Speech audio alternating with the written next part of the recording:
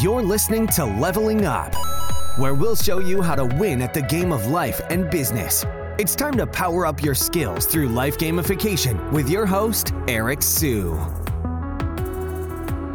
Today we are going to talk about 10 powerful tips to rank #1 on Google for this year and beyond. Google's getting harder. We know it's much more of a red ocean. There's over 1 billion blogs that are out there. Super competitive, right? So how do you stand out when it's a red ocean out there? Well, we're going to help you move over into a blue ocean where it's not as competitive, where you have a competitive edge so you can beat out your competitors. And if you don't watch this video to the very end, you're not going to be able to get there, all right? #1, obviously, 2 most important factors when it comes to ranking well on Google are content and links.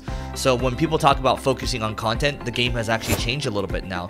No longer is it about trying to get those top 3 rankings. In fact, the problem right now with the Google search result pages is that everything's starting to look the same because everyone's just trying to one-up each other. All the content's the same information now, right? So you have to think about how you can actually stand out, whether it's unique data that you might have or other unique information that's proprietary to you. So when we talk about focusing on the content, obviously you have to deliver first. It's not just about bringing people to the point of sale. When you actually bring people to the point of sale, which is marketing, you actually have to deliver. And in this case, it's your piece of content, right? So that hasn't changed. That will never change fundamentally because a search engine is supposed to help you find the right piece of information. So trying to game it real quick for a short game, that ain't gonna work well. Now, talking about practical applications here, #2 is updating your content, right? So if you have a site that's been around for a while, you're going to have a couple of pieces that perform much better than the others. This is known as the 80-20 rule or the Pareto principle. So 20% of your content is maybe delivering 80% of the results. So what I like to do is update those pieces of content. So maybe every month or so you're going through, maybe every quarter or so, depending on how mature your site is, you are updating your content by adding maybe a paragraph, maybe adding a couple words here and there, right? And updating, actually, when you think about some publicly traded companies out there, they have people hired just specifically to update content. Updating your content, that's going to help with kind of focusing on the content. If you stay to the very end, I'm going to give you this one little secret that most people don't talk about when it comes to SEO. It's kind of counterintuitive, right? But before we move on, don't forget to hit the like button because it helps with the YouTube algorithm. So #3, kind of tying into content again, is thinking about the title and the meta description, right? So this seems like a duh thing, but this is where, when you actually think about copywriting goes a long way, because what copywriting does, David Ogilvy has said that once you have written your headline, you've spent 80 cents on the dollar already. So your title matters quite a bit, not just from an SEO perspective, not in terms of just having the keyword in there, but also, is your title enticing enough to get people to click? Because if it's not, then if they don't click, then ultimately it doesn't matter. At the end of the day, you're losing out on that traffic, right? Same thing also applies to SEO in the world of YouTube. You have to have a very good title as well. This is why YouTubers obsess over the titles, and they also obsess over the thumbnails as well. YouTube's obviously part of Google. It's the #2 search engine in the world, so you got to think about that as well if it makes sense. #4, so the concept I talked about earlier, all the results looking the same on Google now, and the algorithms are realizing that. Well, this is known as the concept of information gain. When you think about information gain, that means when they look at these pages, what proprietary data are you sharing? Maybe you have a video in there that other people don't have. Maybe there's some news. Maybe there's some news from insiders that you can share as well, where other people aren't going to be it's not going to be as easy for them to pull this information. Now, if you have this, you're going to have a unique edge over other people. When I think about the past, OkCupid, the dating site, and I don't even know if they're around anymore, but they used to share a lot of data around dating, right? Because they had that data.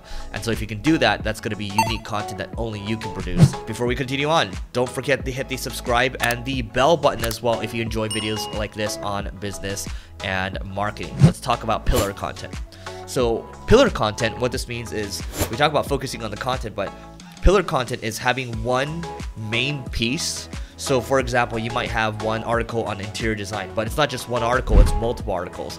Maybe the first article is the overview on interior design, and then maybe you have maybe 10 or 12 other pages that are cross-linking to each other and linking to the main page here. What happens here when the search engines see this is that they're seeing this as an entire resource, and naturally that resource gets pushed up. And I've seen this happen time and time again, where people spend a lot of money on this resource and it becomes a de facto resource. That resource itself gets a lot of links, and that becomes one of the most linkable assets, which makes the domain stronger. If you are a local business, you have to think about your reviews. So getting listed on Google My Business, asking for reviews. Like my barber always asks new customers, hey, can you leave me a review on Google? It's only going to take you a little bit, and his conversion rate is about 90%. Also, when you think about local, you got to think about 3 things. So name, address and phone number. That has to be consistent for all the listings that you have. That way search engines are like, okay, well, it seems like there's some consistency here, and then we're going to give this local business more credit. Number 6 is Google Search Console. This seems like a duh statement again, but Google Search Console is free to use, and it's very simple. You can look at keywords where you are getting a high impression count but a low click-through rate. Those are keywords where you might want to optimize the titles, or you can look at maybe there's some ideas where maybe you're not ranking as well, but Google's giving you some ideas. If you're ranking for some keywords, maybe you can add more keywords to that specific page, or you can make brand new pages, brand new resources to serve the user in that respect. Don't forget to leave a comment. Leave a comment in terms of what you like to see next, or maybe there's a tip that you think I might have missed or something you want me to elaborate on, because we enjoy making videos like this to help you grow. Number 7 is on page speed, and more specifically on Core Web Vitals. So just having a piece of content is nice, but if people aren't able to load it quickly, or they're not able to see it because there's so many ads that are plastering the site, then ultimately they're not getting a good user experience. So you got to think about the user experience at the end of the day. That doesn't just mean a great piece of content, that just means the entire web experience as well. So optimizing for your Google Core Web Vitals, site speed is just one piece of it. I would recommend looking more deeply into it. Maybe we'll make a video on this in the future. Let me know if you'd like me to do that. Number 8, you got to think about increasing dwell time on the site. So dwell time means how long people are staying. Dwell time, the way you can increase it is you can have a longer form piece of content, or you can have some videos on the site as well. Maybe you can have a tool there, but if you can get people to stay longer, that is a helpful signal. Now, that's not always the end all be all, because sometimes maybe you just deliver something in like a couple seconds or so, and that's exactly what people are looking for. But the algorithms are going to continue to get smarter given all the progress they made with AI. Number 9 is a tried but true one. Sometimes some people call it guest posts, some people call it parasite SEO. The whole idea here is maybe if you don't have a site that's that authoritative, then what you can do is, for example, if I want to talk about entrepreneurship, maybe I can write a guest post on Entrepreneur Magazine or Fast Company as an example, right? What happens afterwards is you just have to talk to these people. You have to ask, hey, are you going to allow outbound links? Are you going to allow me to talk about my business a little bit? You just have to kind of align expectations.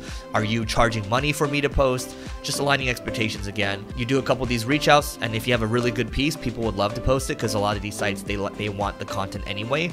And the whole idea here is you are leveraging the domain authority from these other sites, and you're getting a link coming back to your site. Maybe the piece that you wrote, if it's really good, it's going to get a couple thousand, or maybe tens of thousands, hundreds of thousands of views on it, and that's going to be helpful for your brand. Now, the 10th point is the advanced one I was talking about earlier.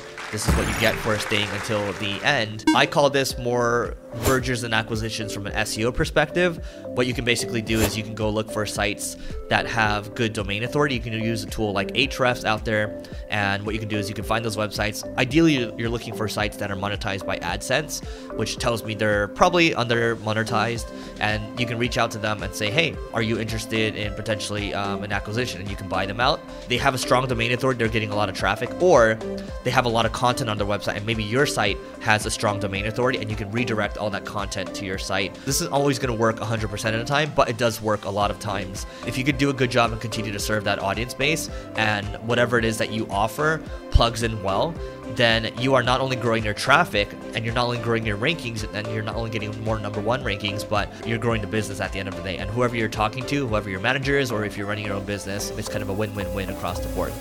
You may have completed this level, but many more bosses await. If you're looking to level up in marketing or business, just go to singlegrain.com/leveling-up to get access to our individual and team training programs. That's singlegrain.com/leveling-up.